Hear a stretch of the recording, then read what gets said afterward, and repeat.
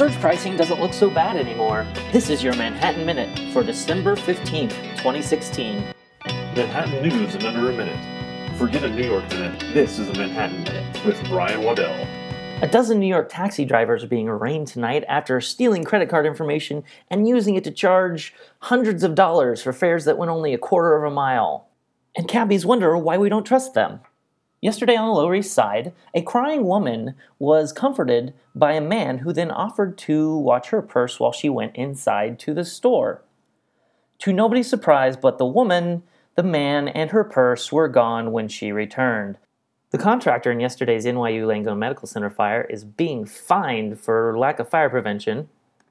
And finally, so this doesn't become a crime blotter, the giant 1 and 7 that are going to be featured in this year's New Year's celebrations arrived in Times Square today. I'm Brian Waddell, and that was Manhattan Minute.